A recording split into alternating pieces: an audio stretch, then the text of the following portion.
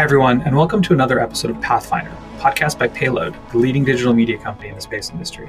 I'm your host, Mo Islam, and today we're joined by Hélène Huby, the co-founder and CEO of the Exploration Company, a Berlin-based company building cargo and crew capsules. The company is building the first privately funded European crew capsule. We talk about the market for capsule technology, challenges, and a vision for global space exploration. But before we jump in, a brief word from our sponsors. SpiderOak's Orbit Secure software is designed for hybrid space operators struggling to manage the chaos of securing data flow and access to and from tens of thousands of small satellites in low Earth orbit. Using a unique combination of end-to-end zero-trust encryption and blockchain distributed ledger, Orbit Secure allows your mission to orchestrate and secure Earth-to-orbit, orbit-to-Earth transmission, communication, and storage of sensitive data across even the most complex and unsecure hybrid space environments. To learn how Orbit Secure can bring zero-trust security and resiliency to your zero-gravity environments, check out SpiderOak at www.spideroak.com. Hélène, welcome to the show. Thank you very much, Mo. Excited to have you. Where are you calling in from? Actually, I'm in India today, in Bangalore. India! I was Yes. I was not expecting you to say that. What are you doing in India? So we are a European-based company. We're also, of course, working with international partners, and we are currently cooperating with India. So I'm here to push our cooperation to the next level, basically. Wow. So it's actually pretty late over there. I appreciate you joining. You're burning the midnight oil, that's for sure. Well, so why don't we start and tell us a little bit about what you do, and would love to hear about how you've come to start the Exploration Company. So maybe give us a little bit of background about yourself and your career so far. Yeah. So I've been working in the aerospace industry for around about 10 years before I started 2 years ago the Exploration Company, mainly in the big corporates in Europe, so Ariane Group, Airbus. On the one hand, corporate functions, I was head of innovation for Airbus Defence and Space. I was the VP for space strategy for the Airbus Group. And most importantly, in my A's, in operational functions. So I led a small launcher program at Ariane Group, and I was the VP for the European Service Module, so second biggest space program in Europe. And it's basically the European contribution to the Orion vehicle that flew around the moon, came back, and is going to bring to the moon the next generation of American astronauts and also some European astronauts. So while we were working on Orion, actually, it's amazing because you bring back humanity to the moon, but Orion is also a vehicle which is kind of traditional, I would say, because cannot be reused, cannot be refueled. And if you look in the main technical trends, it was for me very clear that any new kind of vehicle that will be built in the future, also for in-space transportation, so like capsules, spaceships, the standard will be in the next 10 to 15 years vehicles that can be reused and can be refueled. Plus, in Europe, apart from like 50% of Orion, we have no capacity to explore the new space worlds. We have no capacity to contribute, to participate to this human expansion. So basically, I said, okay, let's build this European capacity and let's do it at the top of the technology. That is to say, let's build capsules, spaceships that can be reused and can be refueled. And since now 2 years and 2 months, this is what we're doing. So we start with a LEO vehicle that can carry cargo with the potential to fly humans, because that's step number one. And basically, we reuse the same techno bricks to afterwards fly to Gateway and lunar surface and come back. So a bit like Soyuz capsule was designed to be able to come back from the moon. We design our capsules so that it can also sustain a lunar re-entry, but we start with low Earth orbit and we start with cargo because that's the kind of easiest step before you go to, let's say, far destinations. Let's take a quick step back and just talk about the European market for a second. So as far as crew capsule goes, obviously there's the Crew Dragon. Everyone knows that one. Yes. People are very aware of Starliner, but probably for the wrong reasons. But so there's Crew Dragon, there's Starliner. But in Europe, if we're talking about European capabilities of capsules currently operational today, what is there? Nothing. There you go. So that's why we're here. Actually, that's exactly why we're here. So can you give us a little bit of sense of why that's the case? Why is there no government-funded capsule right now? Yeah, and what's also super interesting, if I may, is that, as you say, there is no government-funded capsule. And what we did was actually pretty bold. because, if you look at how Dragon was funded, it was funded by NASA. Mm-hmm. Mm-hmm. And that's right. Starliner is also funded by NASA, right? And the Chinese capsule is funded by the Chinese Space Agency, and Soyuz was funded by Roskosmos. So what we did is Europe needs its own capsule. And I think we also need more competition, generally speaking, in this in-space transportation. So we just created a company and raised private money because we say, let's not wait until, Italy and France and Germany, they're going to come together and to say, hey, we need to build a capsule because this can take years. So we are now funding this capsule privately. And now Europe is coming as a client. And normally next week shall be ready to say, hey, we open a competition to do first COTS contract and act as an anchor client of basically the exploration company and potentially some other players in Europe. But you're right, Europe has no capacity. There are, let's say, two main reasons for that. The first is that Europe had the willingness in the past to build a spaceship that was called Hermes, and actually Ariane 5 was designed to fly Hermes. So at the beginning when Ariane 5 was developed, it was a launcher that should have been human-rated. And then the cost of Hermes went up and up and up and up. And Ariane 5 also had some problems. You may recall that the first launch of Ariane 5 was actually a failure. So then the whole European money was put on Ariane 5, and we basically abandoned this idea of flying humans.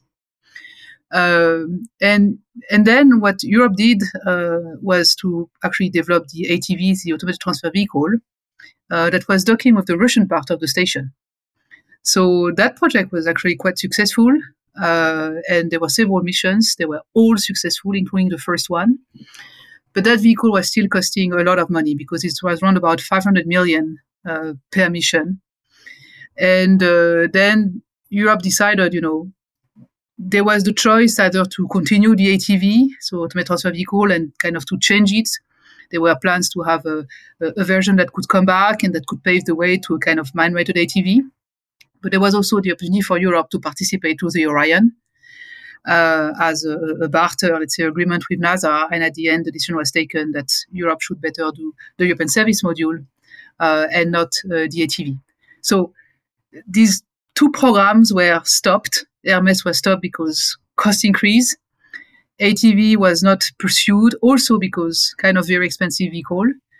And that's the reason. And I think, so one reason, of course, is cost, but I have to say also another reason is sometimes we lack the right ambition. And while, we've been very ambitious in saying, hey, we want to create a euro. This was a crazy idea to say we have just one money for all these countries. Or to say, hey, we want to create Airbus at the time when Boeing was so strong and now we are really, like the main competitor of Boeing. So sometimes we have the ambition, but for whatever reason, I think we lacked the ambition on this human space side. But it is now coming again with private players like us.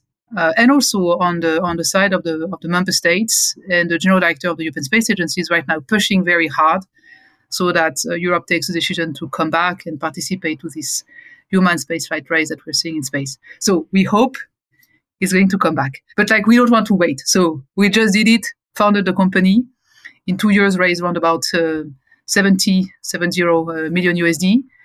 And we've won around about 175 million USD contract. So it's, for the time being, in 2 years and 2 months, it's quite good. All right. Well, we're going to talk a little bit about your commercial traction in a bit. I do have a bit of a question more about you.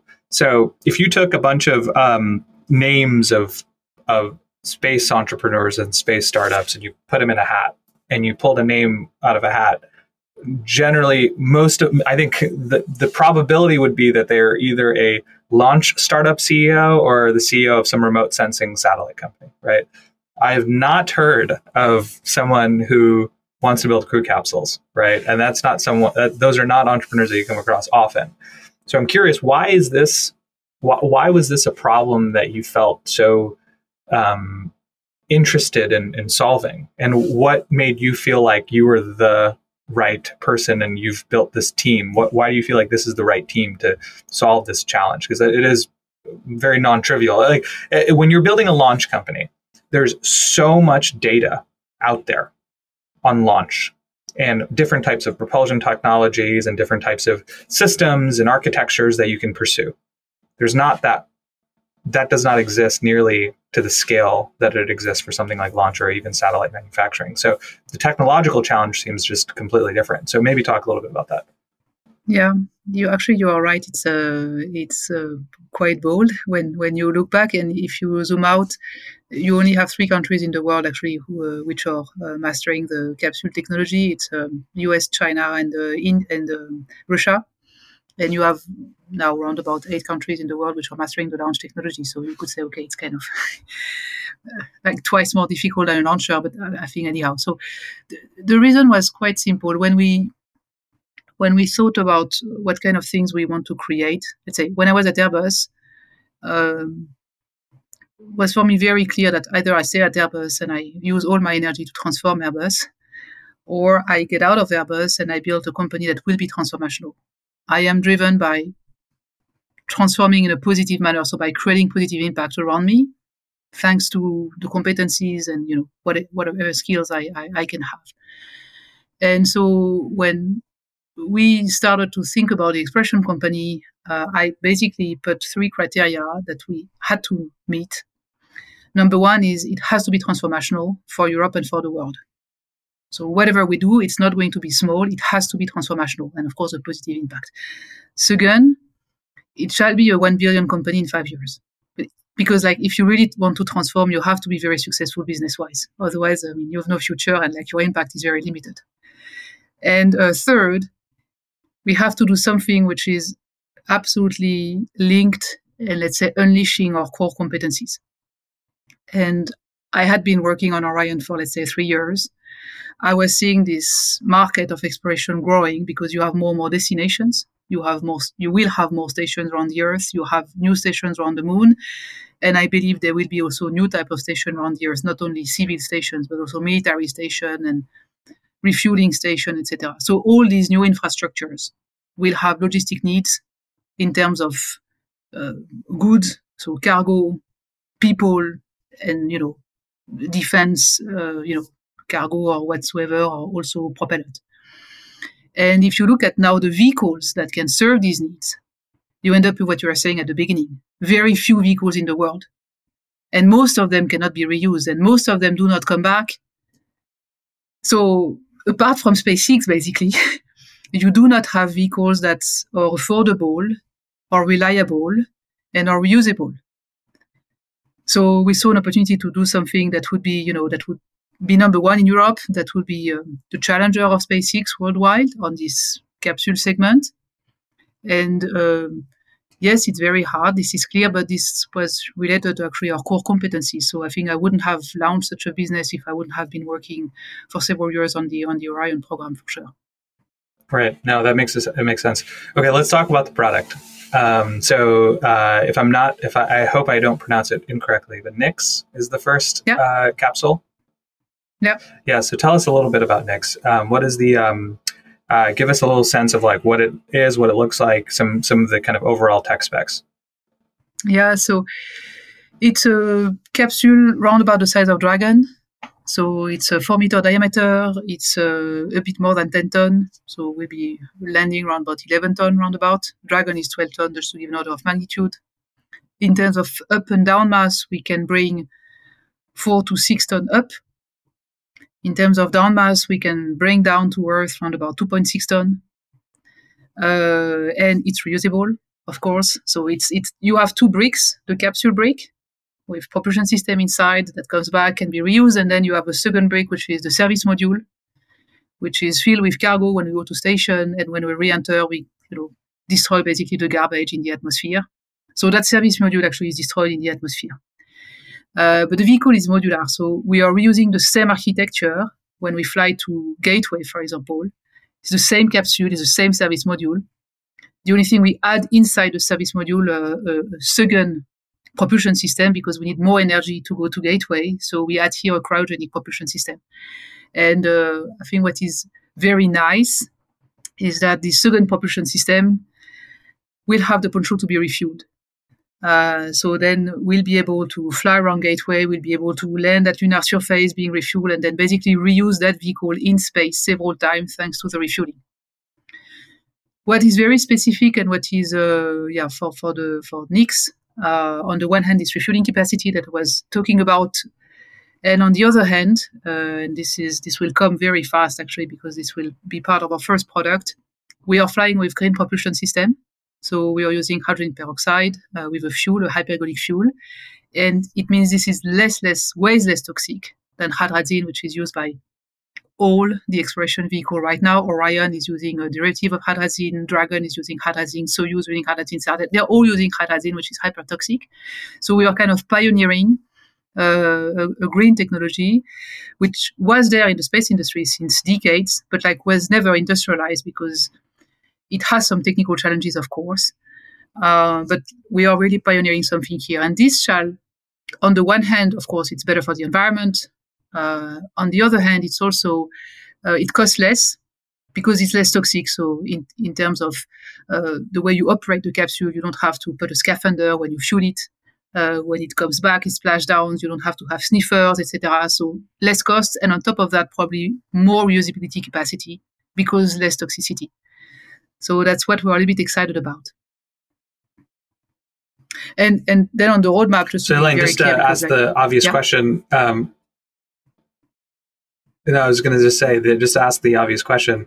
It sounds like there's so many substantial benefits from not using hydrazine and going the route that you are. Why is it the case that everybody's using hydrazine? The other, yeah, exactly. Because actually hydrazine has great advantages. The main one is this is something which is known, and when you want to develop a new vehicle, you don't want to go too much in the unknown because you have enough problem with simply the development of the vehicle. So it's an additional risk that we take, to be very clear. And the problem with green propulsion is that it decomposes.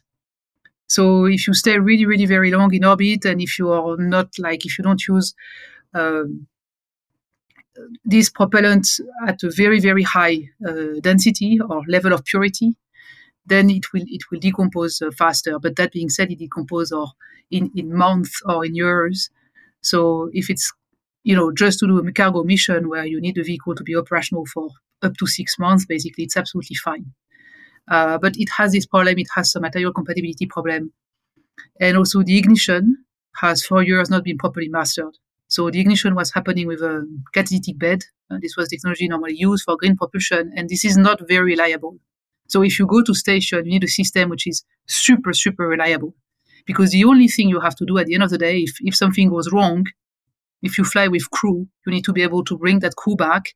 And if you just fly cargo, whatever happens, you need to be able to perform an avoidance maneuver, not to collide with the station. So you need to be able to avoid the station, whatever happens. And for that, you need a very, very reliable propulsion system.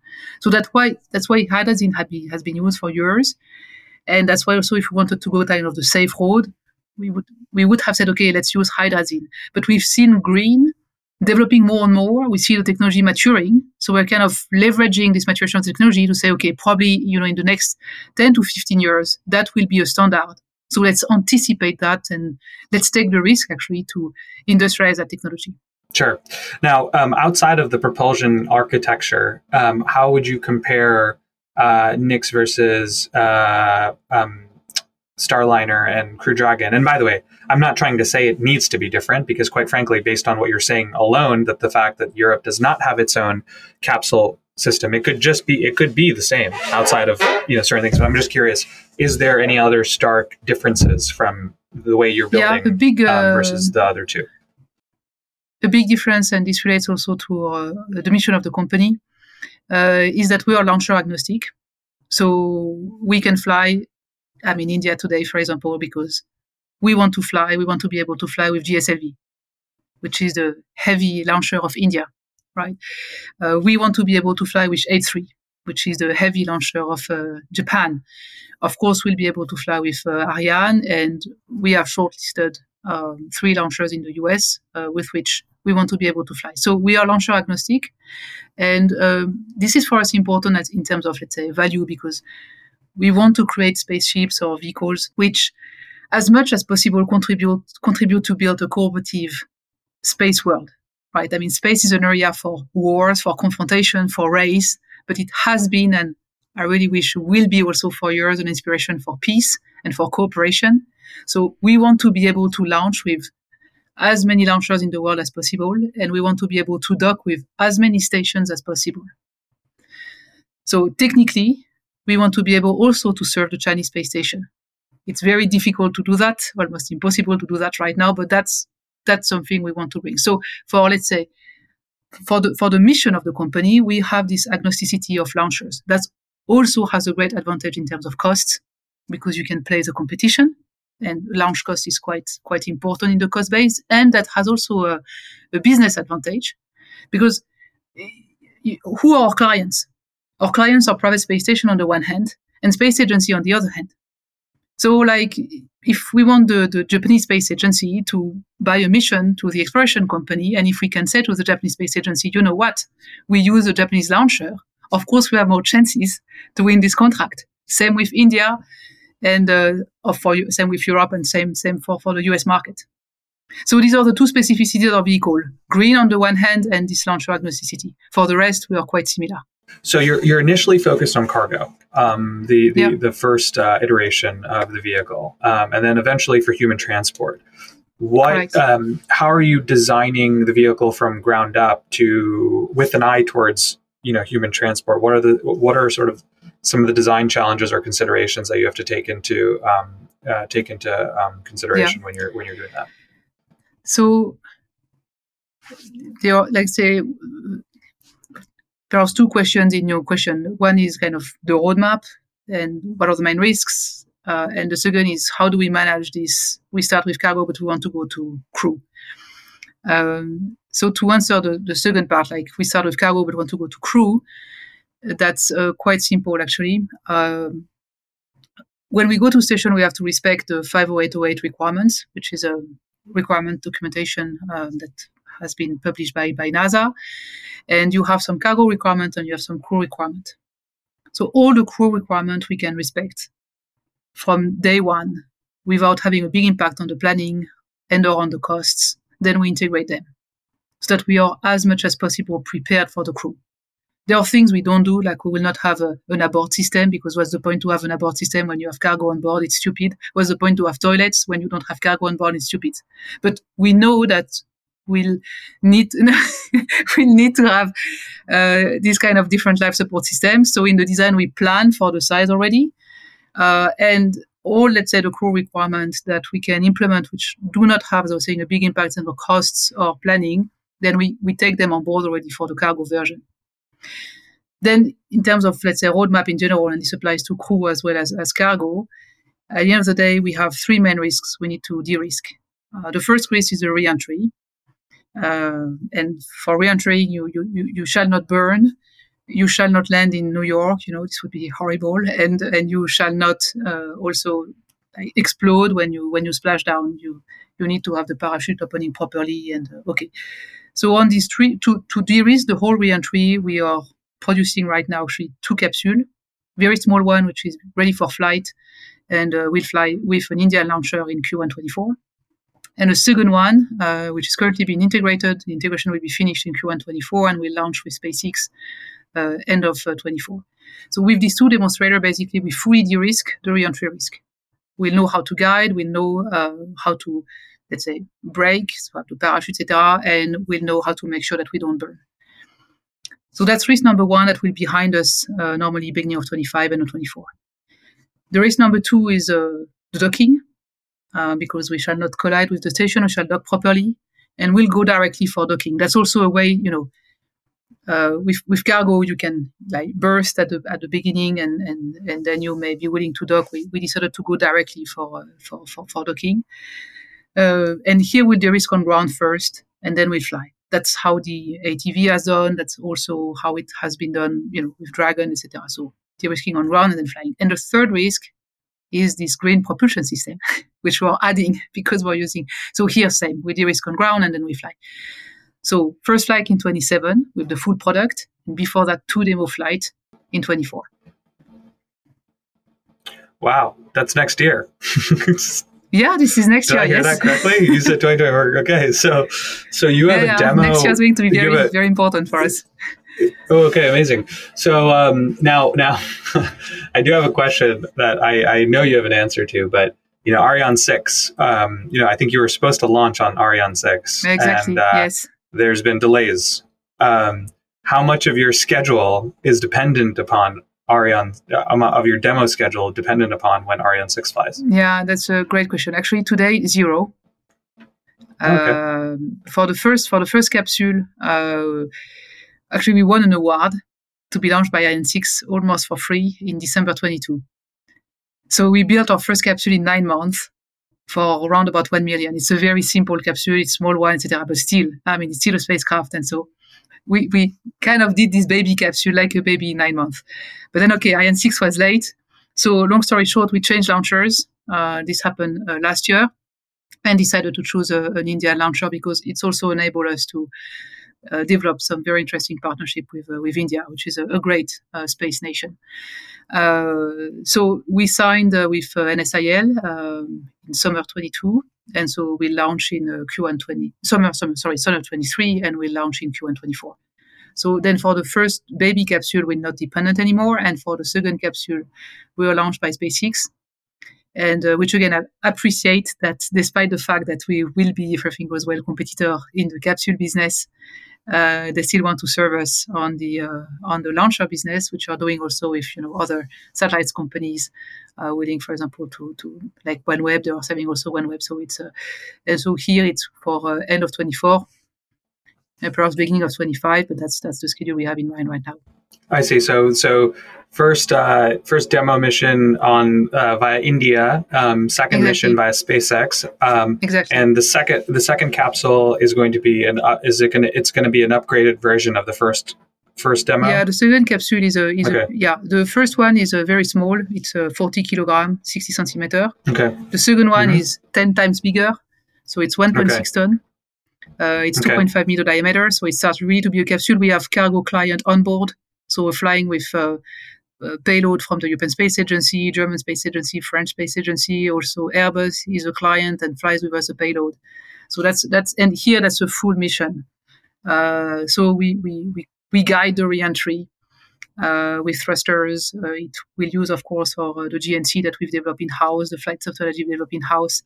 We open the parachutes and we splash down and we recover the capsule. So that's second capsule is very, very important.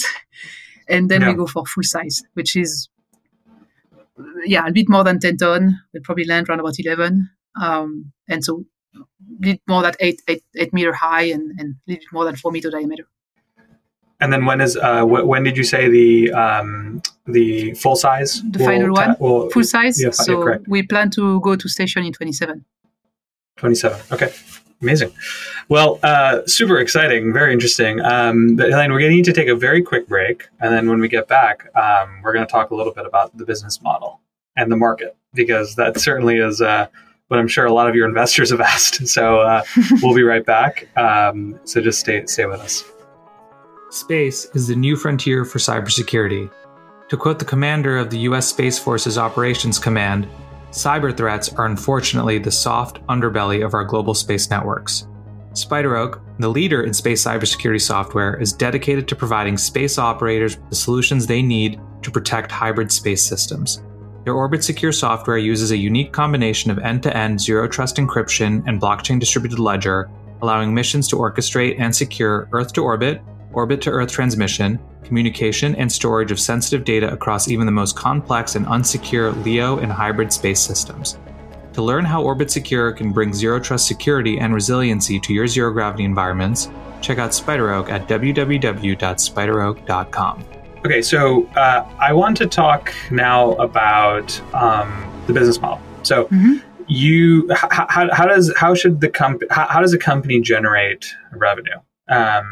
And maybe talk a little bit about that model. You mentioned earlier that most of your customers are going to be space agencies for the most part, and countries and governments, right, for the most part.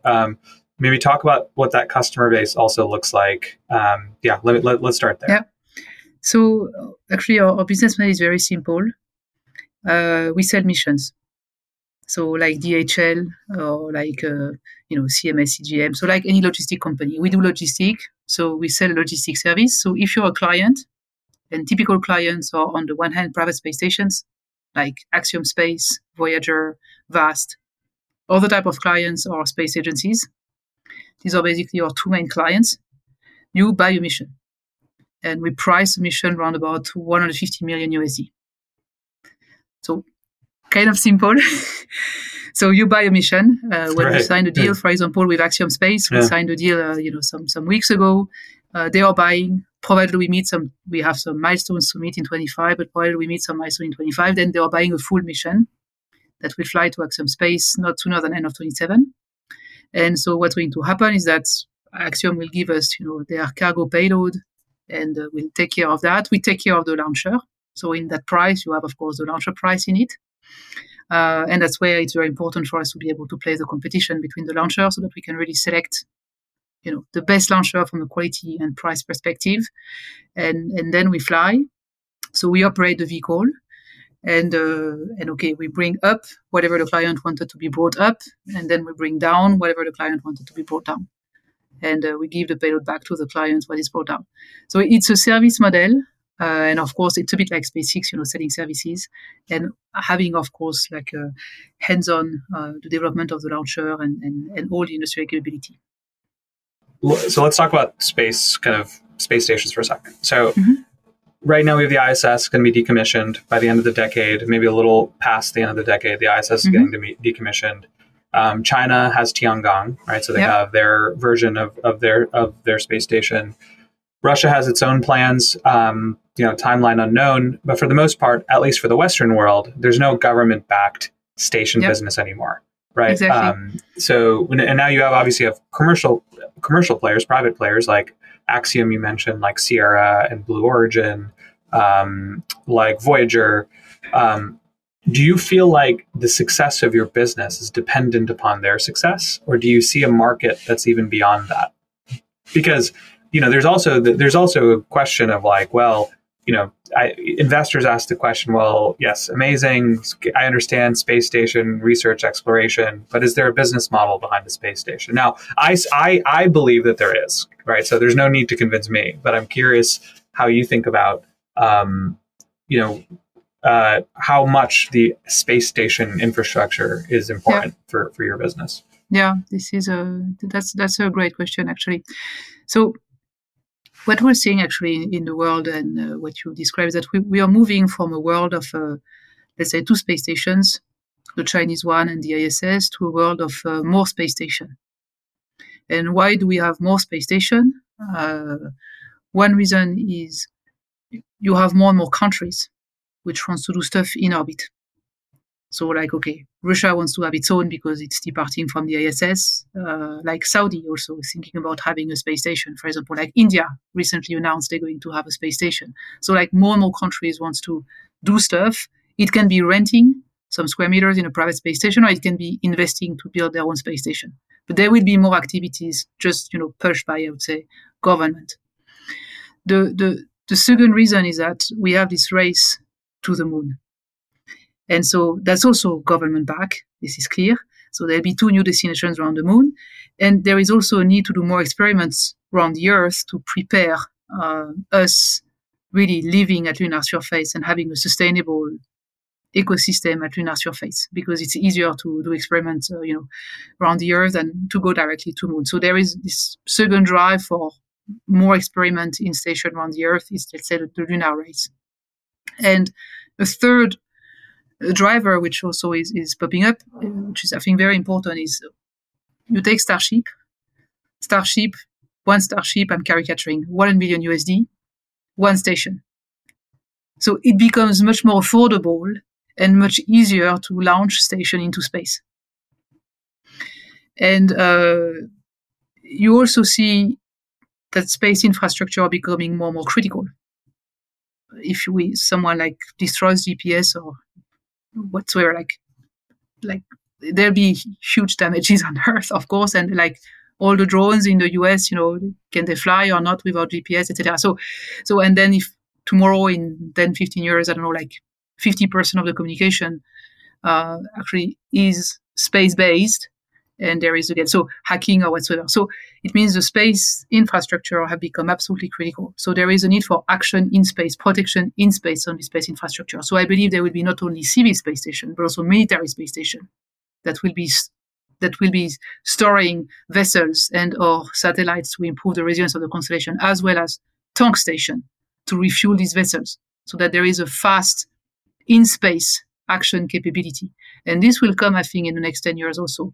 And it will be increased and accelerated by this very big launcher like Starship that make basically the building of space station much more easier. So without even talking about the private business, just what I've just described right now, which is more and more states willing to do stuff in space, plus race to the moon, plus militarization of in-space logistics, this is just calling for a growth of the business, while number of vehicles stays roundabout stable.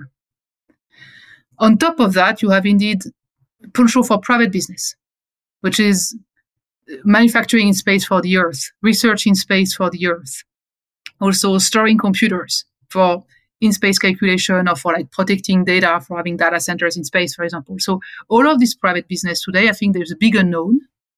So when I speak to my investors, I present what I think is sure, or like without any doubt, because we need to build a business on something which is, somehow like basics.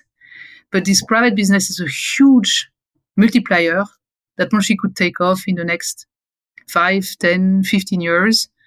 The point is now there is a lot of unknown, because the killer application, will it be pharma, will it be agro, will it be like storage of computer, has not been found yet.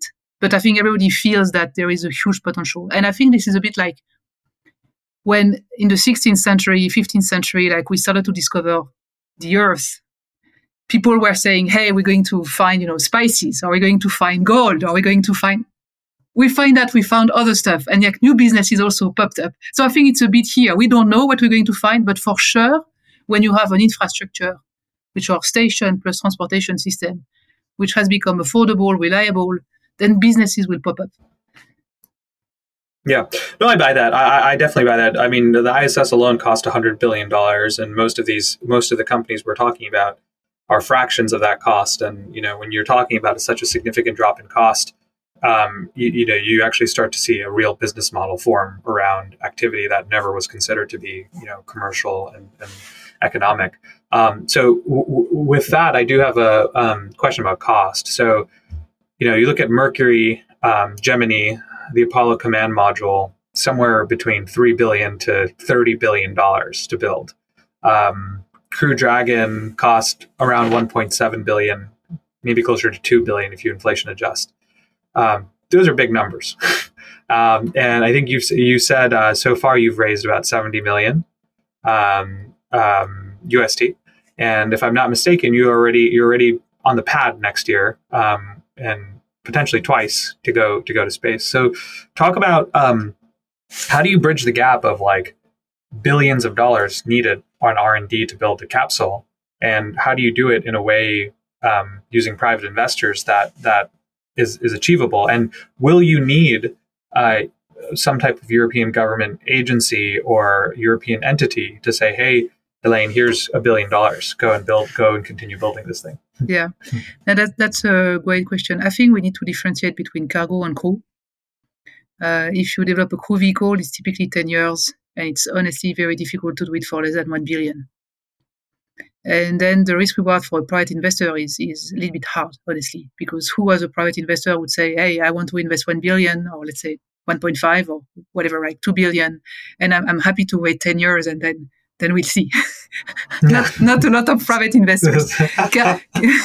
Cargo is different, because cargo, basically you can have a reliable cargo capsule for around about 300, 400 million. And it took 6.5 years to SpaceX from the first award of the COTS contract in 2006 to the docking of Cargo Dragon.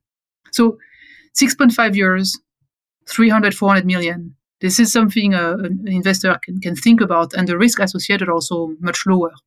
So that's also why we start with cargo. And this is what we want to fund privately. And what we have in mind is, if you take 400 million just as a rough estimation, is to fund around about 250 through private investment. So like the majority of the development cost, and then to have a first contract coming from, Axiom have already signed the deal, could also come from the European Space Agency. And I encourage you to look at what's going to happen the 6th of November, so next Monday, because there'll be Space Council in Europe. And if everything goes well, but it's politics, so it can blow up until the last minute. But if everything goes well, we should have a very nice announcement from Europe, potentially opening a competition to give the first mission to one or two players, potentially 3 players in Europe to fly a cargo capsule. So what we have in mind as a businessman is, okay, there will be around about 150 paid by European Space Agency or a client. And this is a client, so they pay the price of a mission, and we'll take care of the rest through private investors that will fund basically development. And we believe this is feasible, especially because, Europe has its own cargo need. Europe has also a need to barter with private space station, because the barter will not be with NASA anymore. The way we fly our astronauts today is that we have a barter between European Space Agency and NASA. And when there is a European astronaut being flown on SpaceX, actually this is NASA paying for that. And in exchange, Europe gives to NASA stuff like the European Service Module.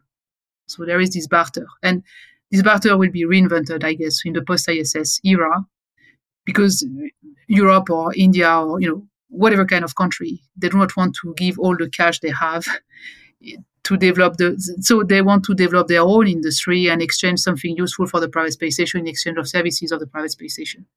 So we are very confident that this will come and that we will have our first European contract actually in the coming month, if everything goes well.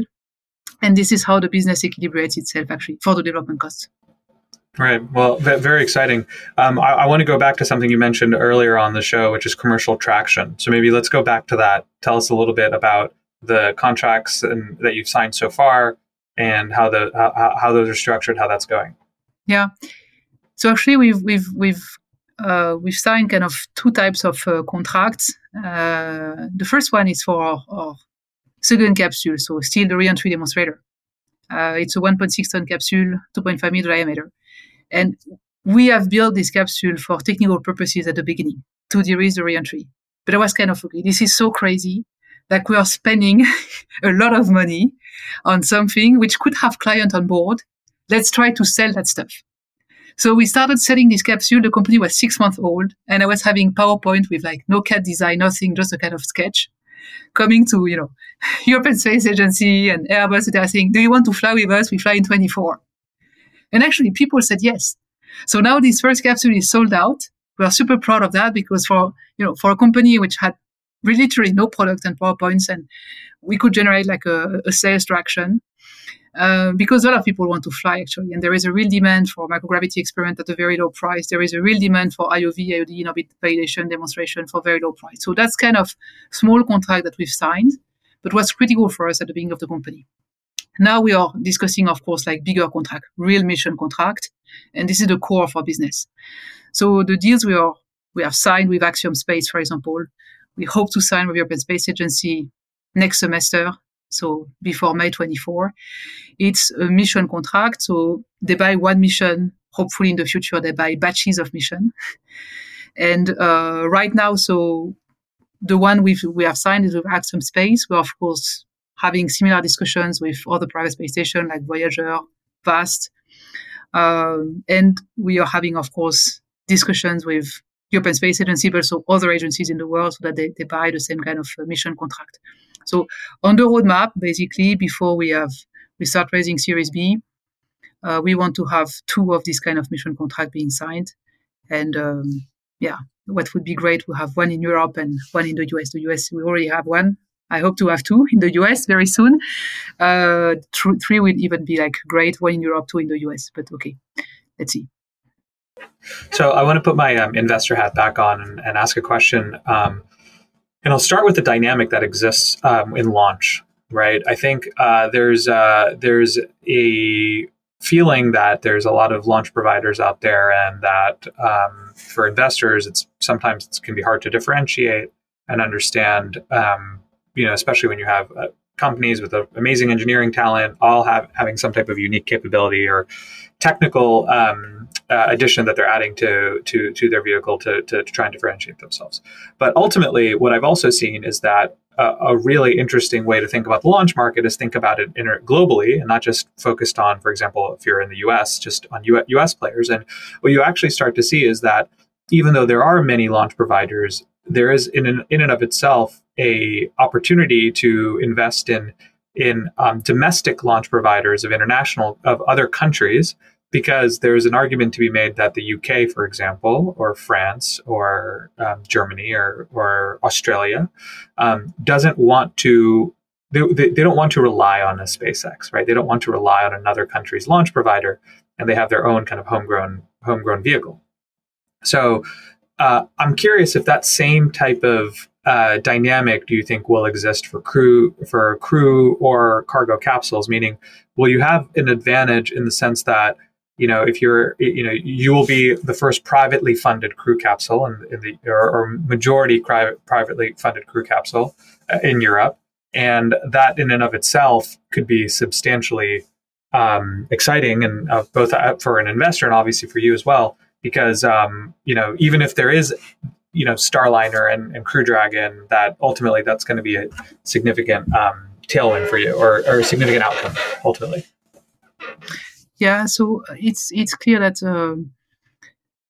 I think some country in the world and more they will be willing to have their own in-space transportation capacity or their own capsule.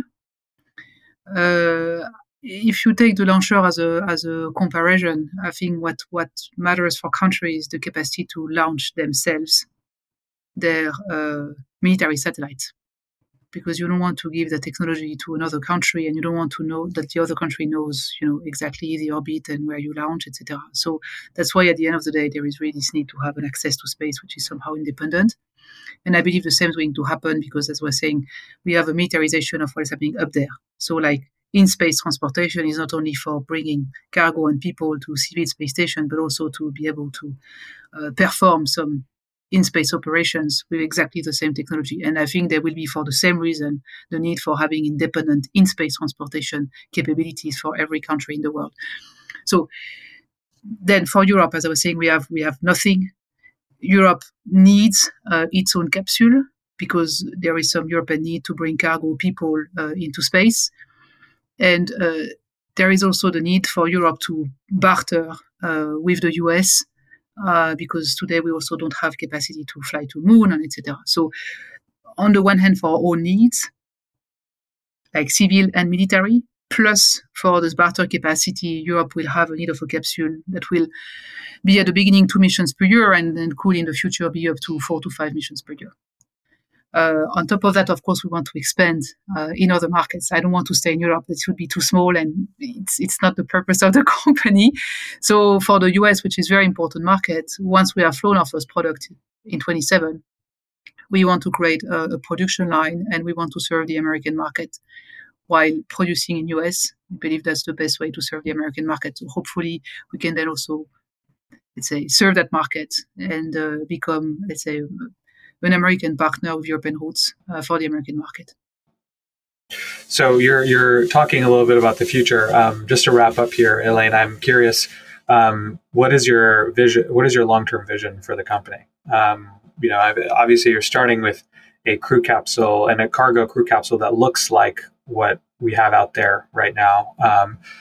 But what does the company look like in 10 to 20 years? What other products are you hoping to see? Yes, we're thinking about other products. At the end, I would love the Exploration company to be a full transportation company. So not doing only capsule, but also doing launchers. And I think also, when we look at the design of Starship, I think that's the design of the future, where you have a ship, you have a booster. So this is for the future.